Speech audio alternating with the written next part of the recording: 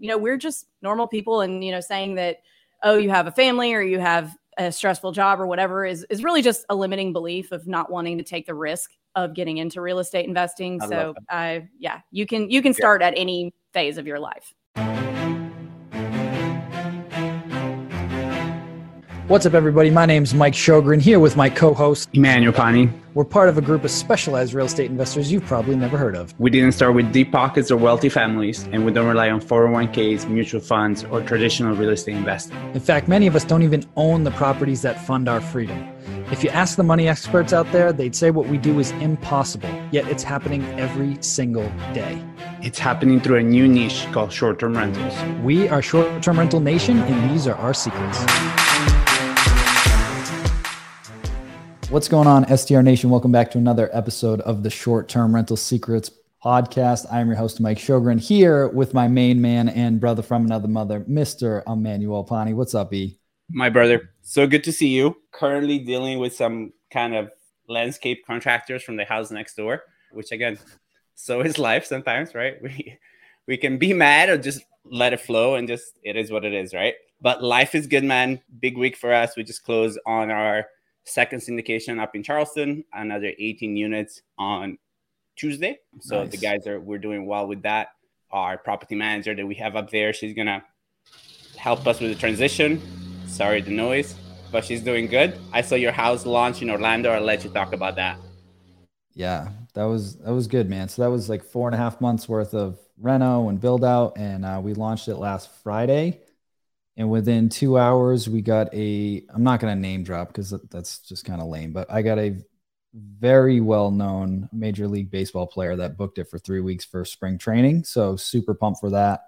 Got the charcuterie board. I always screw up how to say that, and some wine and stuff like that for them. And they were appreciative. So super pumped for that. That one's live. And now I'm making a play to buy another one up in the mountains in New Hampshire, where we've got another property. So we're rocking and rolling, man. So things are good.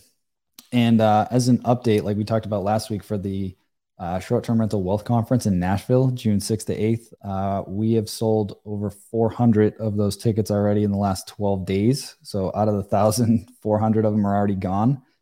So if you're watching this live on Facebook, you literally have till midnight on Friday. Bill and I extended the super early bird discount. So it's only $397 through Friday.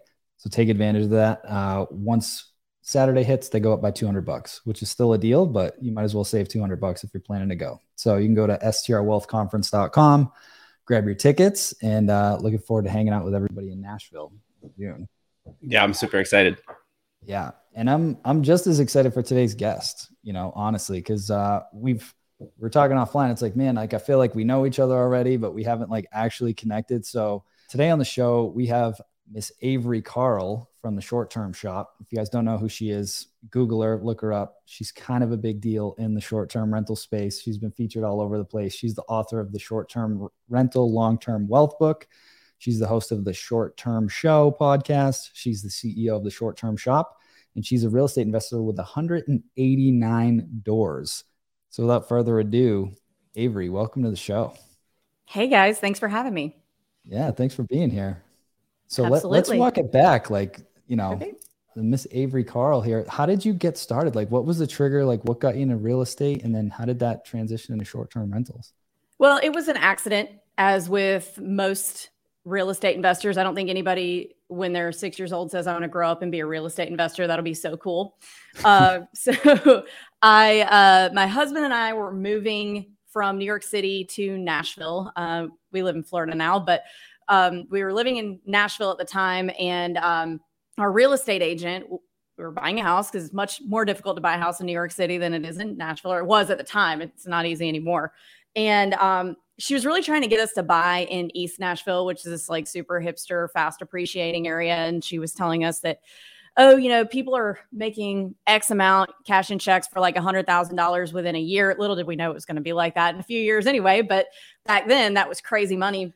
And we're like, no, we just moved from New York. We don't really want any neighbors. We're moving to Tennessee. We're going to live out in the country. So we did. We bought a house out in the country, but then we kind of looked at each other and said, maybe there's something to that appreciation thing. And we've got a little money left. Let's buy one of those. And then maybe one day when we have kids and they have to go to college, that we'll sell this house and it will have appreciated enough that we don't have to pay for their college out of pocket, which little did we know that was this really stupid reason to invest in anything. But we did it. Without doing any research. We bought a house and it actually was a really, really great one. It was a long-term rental and the mortgage on that was about $650 a month. And we were able to rent it for $1,500 a month. So it was really good for a little $120,000 house. And at that point, after we'd already spent the money, we thought, oh, we want to build a business out of this. We didn't even know it was called real estate investing at the time. We just kind of pulled the trigger and learned as we went. And so then we started educating ourselves and learning and listening to podcasts and reading all the books. And so we had just enough money left for the down payment on one single family home. So we couldn't jump right into multi or anything like that. And so we thought, well, what can we buy that's going to make us the most amount of money the fastest so that we can then go buy more faster? And so we landed on short-term rentals. We didn't want to do it in Nashville. We knew that much because the regulations are just so volatile. I know there are plenty of people making money in Nashville, but it just scared us at the time being new. So we thought, well, where can we buy something that it's the normal thing for people to go there and stay in a house or something that's not a hotel? And we had just been to the Smoky Mountains a few weeks earlier. And we said, well, we stayed in a cabin. Everybody stays in cabins when they go there. Somebody owns these cabins. Why can't it be us? So we bought one. And back then there weren't all of the education tools that there are now. You know, there weren't really any courses. There weren't really any people doing education on this topic. So we, again, just kind of had to figure out how to do it on our own. We knew we could do it from Nashville remotely. We knew we didn't want to pay a property manager because in that market at the time, the standard was 40% of your gross. And, you know, we were in it to really scale and bootstrap and save all that cash flow. So that wasn't going to work for us. So we figured out how to do it remotely, just set up some systems. And luckily that one went really well as well. So we scaled that into 5 short-term rentals in the Smokies over the next 18 months. And over the past 5 years have not lived off of our rental income at all. We spend every dollar that we make on real estate and put it back into real estate. So our houses buy the houses. And now we're at 189 doors. 8 of them are short terms. And we just kind of use our short terms as kind of cash flow turbochargers to be able to build our portfolio in other ways or buy more short terms. There's no wrong way to do it, but we like to have a diverse portfolio. I love it. What was the timeline from like when you guys started to getting to 189 doors? 5.5 years. Think of that, guys. 5.5 years from 0 to 189, right? And like when we talk about it, it's like, oh yeah, that's cool. But like really think about that. That's incredible, right? That is seriously incredible. Like most people don't have that size portfolio in a lifetime.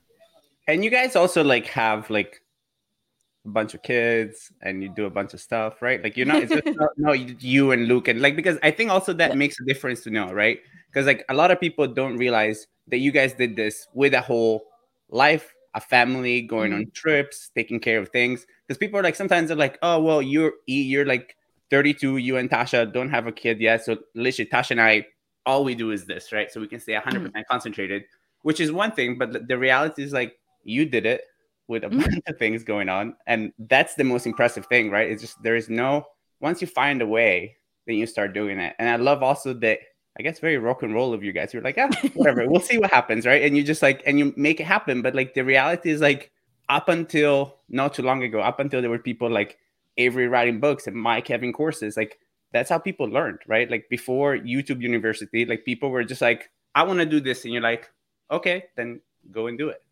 Yeah. And exactly. And we've always been just kind of pull the trigger first and then ask questions later kind of people and learn as we go.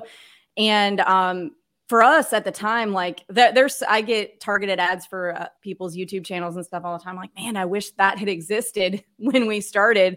It would have made things a lot easier. But, you know, we learned as we went and we're all about systems and building systems and just managing the systems rather than managing the properties. And, you know, we're just normal people and, you know, saying that, oh, you have a family or you have a stressful job or whatever is really just a limiting belief of not wanting to take the risk of getting into real estate investing. So you can start at any phase of your life. 100%.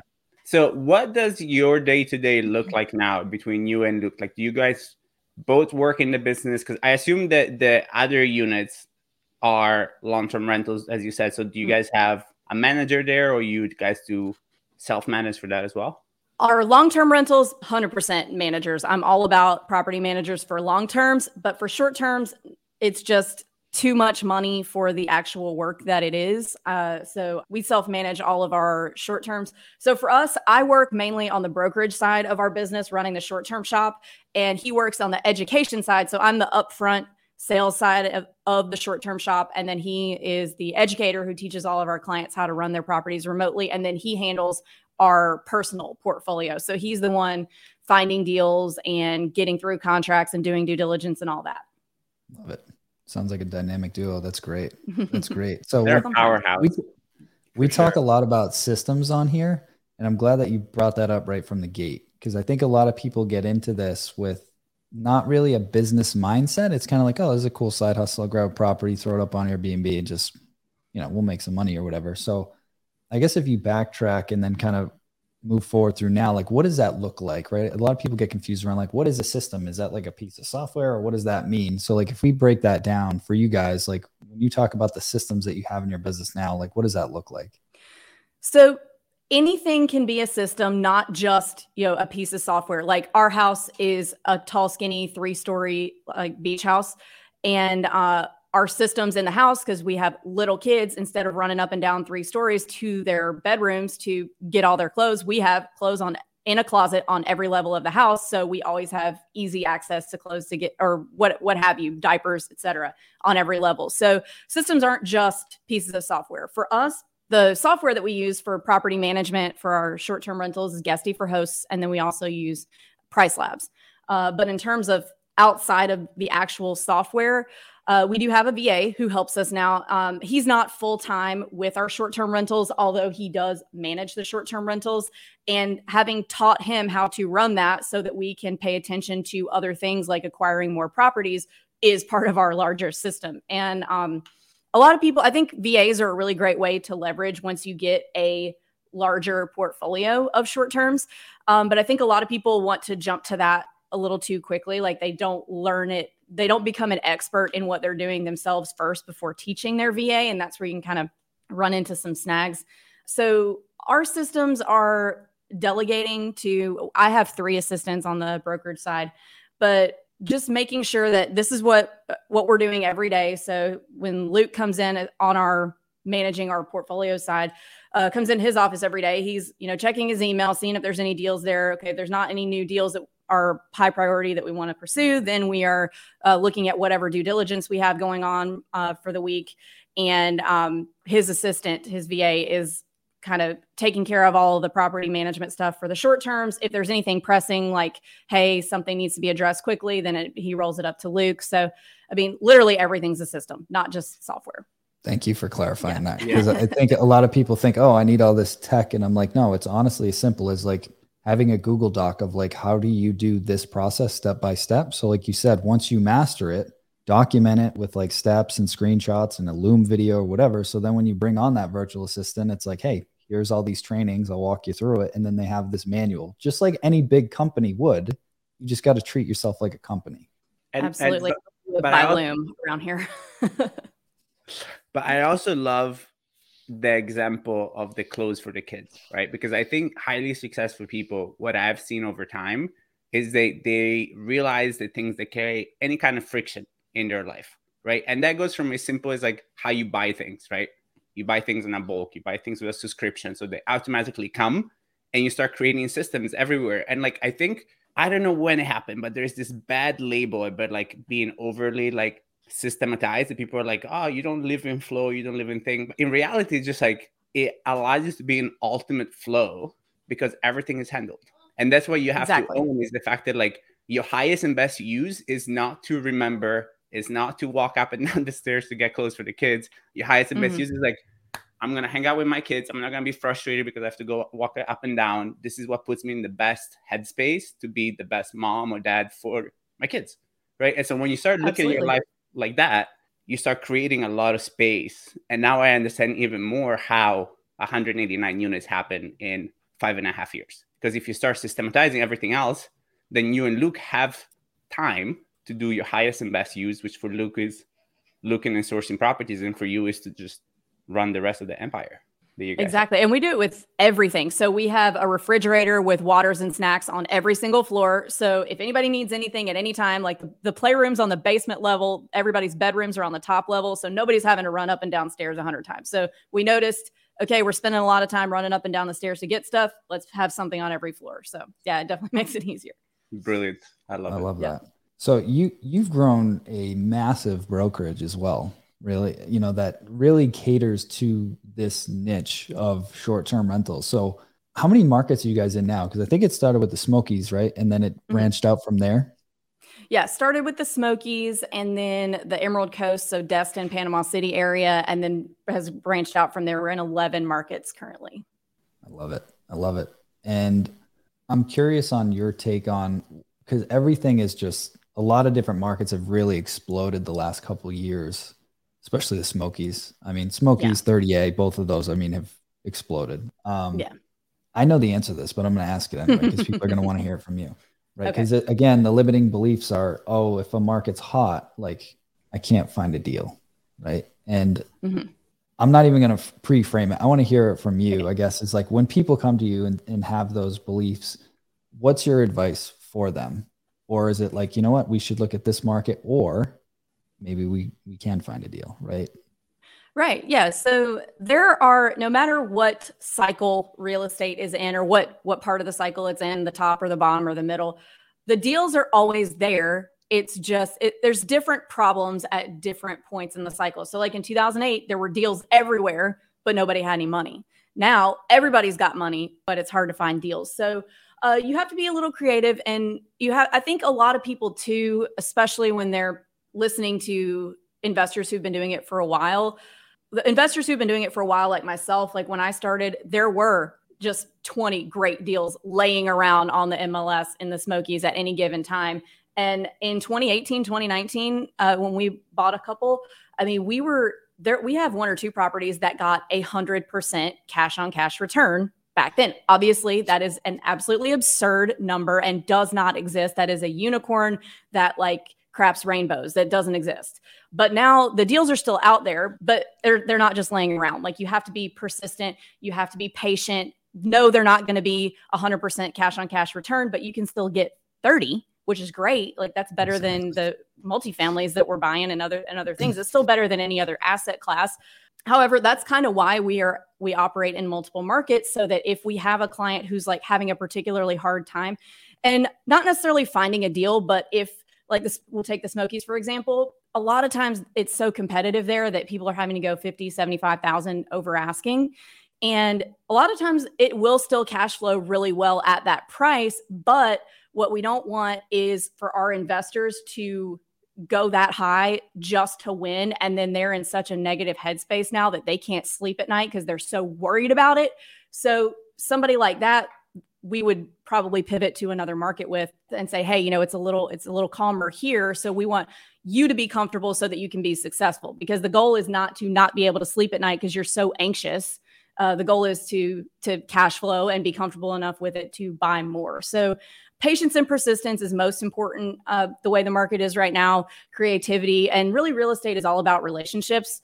So who makes, or who you're friends with makes a big difference in terms of being able to get deals and deals getting passed your way. When we get off market stuff, like the clients who are really nice to us, who are good to work with, that's who I'm going to pass it to first, because I like working with them. Not necessarily the person who I know has the most money, because they aren't always the person who we want to work with. We want to work with people who are nice to us, just like anybody. And so relationships really make a big difference. And it's worked for us on the other end too. So when we're buyers coming into a new asset class, like last year, we started buying 12 to 25 unit multis, and we didn't know anything about multis. So we were coming in as newbies and saying, hey guys, we know a lot about real estate. We're very experienced in other asset classes, but we are new and we're going to need your help in getting through this deal. But I promise you, we're going to be good to work with, and we're going to buy multiple properties, but we might need to rely on your experience here. And we actually invested a little bit into an investor syndication in the Midwest, because We wanted to build a relationship. So we threw a few bucks into their syndication, and next thing we know, they're passing us 2 or 3 of the properties that are smaller that they're trying to 1031 exchange out of to buy bigger properties for that syndication. So we built that relationship, and it rewarded us, tenfold with properties that were ours personally that we don't have partners on that aren't part of the syndication. So relationships are everything. I tell my students that all the time. It's all about, I call it like planting seeds. Like you just want to keep planting these seeds, and building those different relationships all over the place. And like you said, like treat everybody with respect, whether it's the agent, the lender, your cleaners, your contractors, like treat them like human beings and build those relationships, because when you do, you're going to get first dibs on stuff, and people are going to want to help you, and they're going to want to go the extra mile to help you close a deal or help you turn a property when something crazy happens that's out of your control, right? So it's just basic business fundamentals. It's just being a good human at the end of the day, but it pays dividends, right? Mm-hmm. So I'm curious now. So you've got a large portfolio, huge brokerage that's blown up, featured. You've got books now, you've been featured on Bigger Pockets, all these different amazing things. What's the vision for Short Term Shop going forward? Like what are you guys seeing on the horizon for you? We are looking to get into another several markets this year.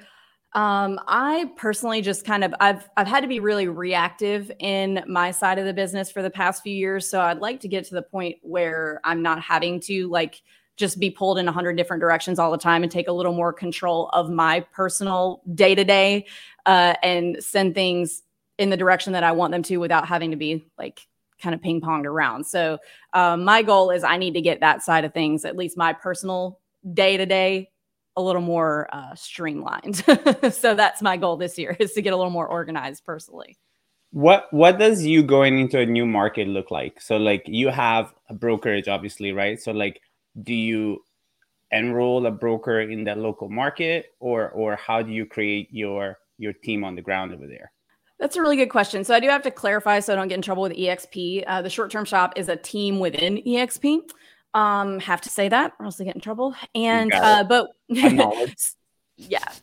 So when we're going into a new market, so we have really specific criteria for markets that we choose to go into. We focus on regional drivable vacation, like tourism destinations. So for example, the ones we're in now are the Smokies, the Emerald Coast, Blue Ridge, Georgia, Gulf Shores, Alabama, Broken Bow, Oklahoma, a bunch of other ones. So we focus on areas where it's pretty dependent on tourism, not a ton of hotel presence, with the exception of Orlando. We're in the Disney market, but that's kind of a hybrid market. It's definitely its own thing that kind of doesn't fit into the category. But anyway, we've tried to focus on markets that are mature vacation rental markets. So areas that it's been the normal thing for people to come rent cabins, condos, beach houses rather than hotels. So we try to focus on areas that don't have a lot of hotel presence, and the areas where short-term rentals have been around since well before Airbnb and VRBO, since the internet.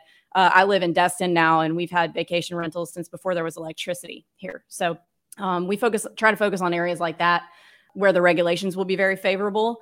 We did have an office in Nashville when we first started, but I shut that down because we just had too many clients that would ended up in lawsuits with developers and lawsuits with the city, and the zoning keeps changing and all that. So we're we don't want our clients to have to deal with all this extra stuff. We want them to just be able to invest. There's a few rules to follow, but you don't have to worry about them coming and taking your permit away. So that's kind of what we focus on. And then in terms of actually the process of the agents, so we hire local experts who we're looking more for people who have experience and just coming from the mindset of real estate investing more so than I've been a real estate agent for 20 years selling primary homes. The mindset of an investor typically fits much better with what our clients are looking to do than, somebody who has a ton of real estate sales experience, but doesn't really know too much about investing.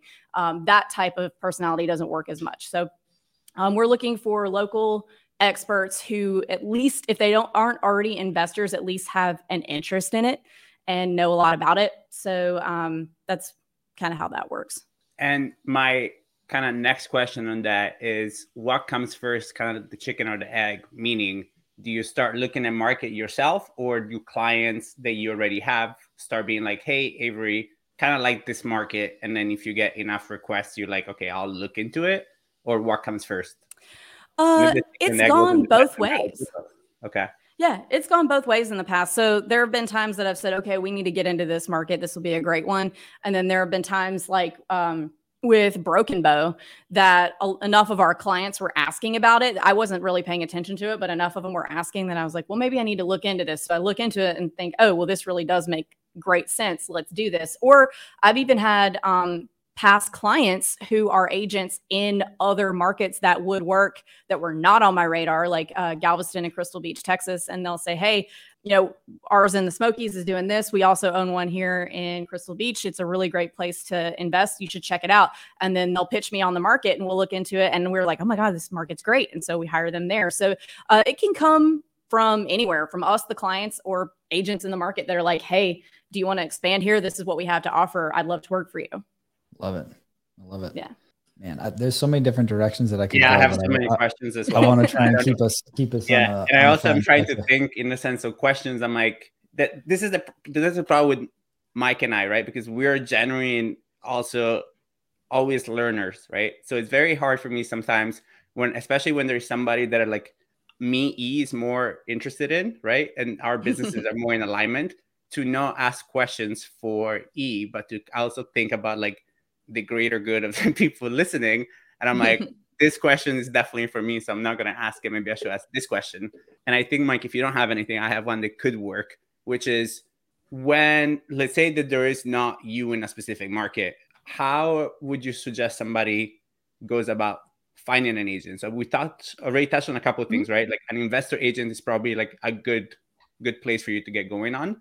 But have you found specific questions that maybe you teach your clients, or that our listeners, if they're looking to expand in a market that they're not familiar with, they can ask to kind of? Yeah, absolutely. Yeah, that's a really great question. So a lot of times, like if you're just Googling real estate agent in X market, the top agents that come up will not necessarily be the best ones for you, because a lot of times, especially if it's a metro market where primarily not investment, so primarily primary homes are being bought and sold, a lot of them are going to be people that focus on primary homes. So when you find an agent, you're interviewing an agent, you want to ask them, like how many deals they did last year, because the way the market is right now, if there's somebody who only does 3 deals a year, they're going to be really behind the curve on what it takes to win offers right now than an agent who's writing 10 offers a week and really understanding and is really plugged into, okay, this is kind of what's winning right now. This seems to be most important. This is what the listing agents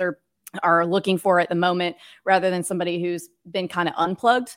And then once you find out how many deals they did, I would then ask them how many of those were primary homes and how many of those were investment homes, because it's great if they did, 100 deals last year. Primary homes, that's an agent that knows what they're doing, but it's not the asset class that you're buying in. So if somebody came to me and said, hey, I'm looking for a 30 unit multi, can you help me? Like, terrible idea. That's not me. I'm not in that world. I can do the deal. I have the license, but I'm not the person that specializes in that.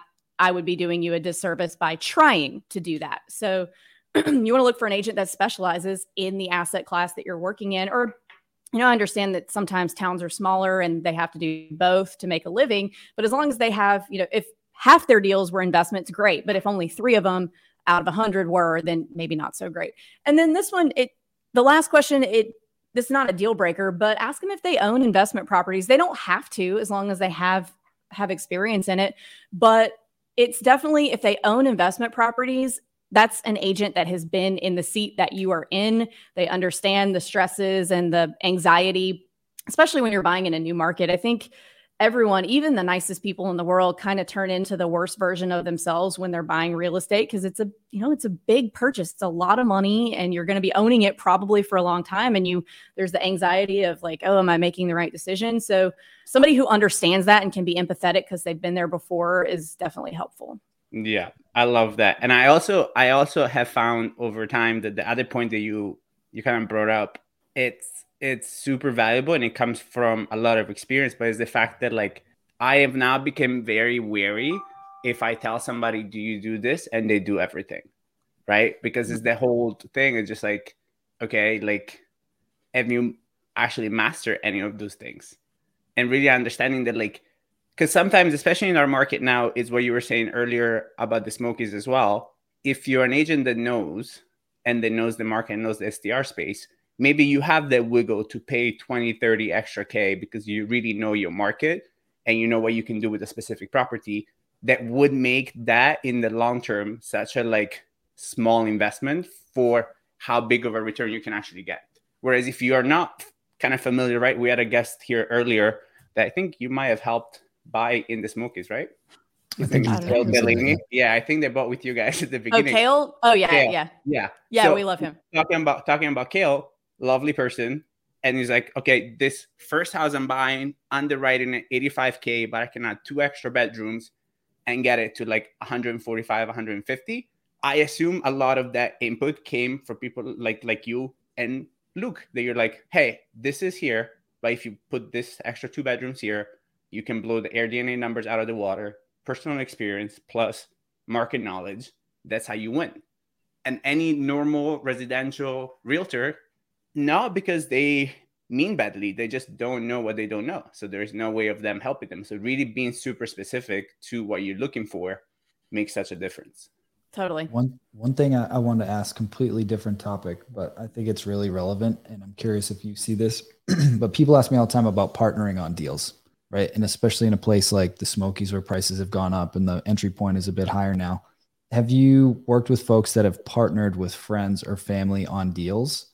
And if so, like, what's the advice you give them? Because I have a serious sit down with people before they do that, just so everybody's clear. But I'm curious, like, if you've had any of those experiences.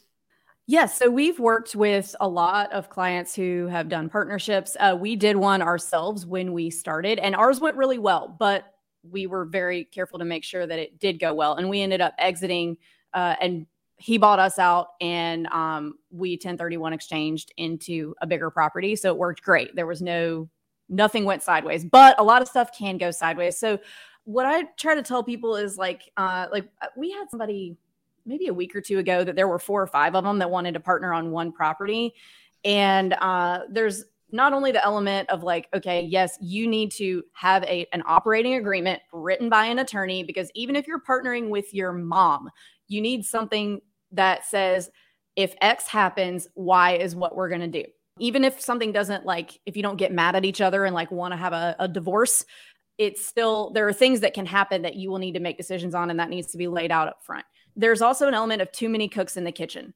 Like even just Luke and I co-managing our short-term rentals at the beginning ended up not going well, which was why it switched only to Luke, because it's just different personality types with too many hands in the cookie jar. So for example, my husband is a New Yorker. He's very abrasive. He's like handles business by like slamming people's face into a car door. And I handle it like I'm very, very Southern, and I'm overly apologetic. I don't want anyone to be uncomfortable. I will light myself on fire to make sure that you are warm.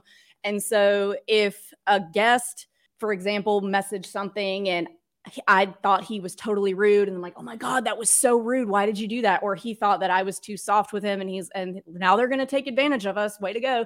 So it's just easier for one person to do that. So you kind of want to be careful with having too many partners, because, you know, that's just 2 personalities, and we're married and know how to deal with each other. When you add several more and the relationship is more distant than a married couple, there's a lot to get into there. And for me, our partnership that we had on 2 properties worked in the beginning, but it's not an end goal because there wasn't enough meat on the bone.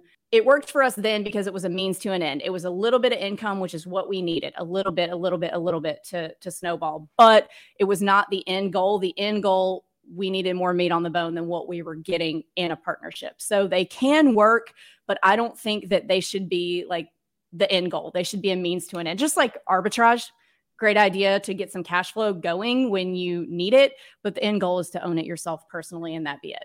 Yeah. Thank you for sharing that. Because well said, yeah.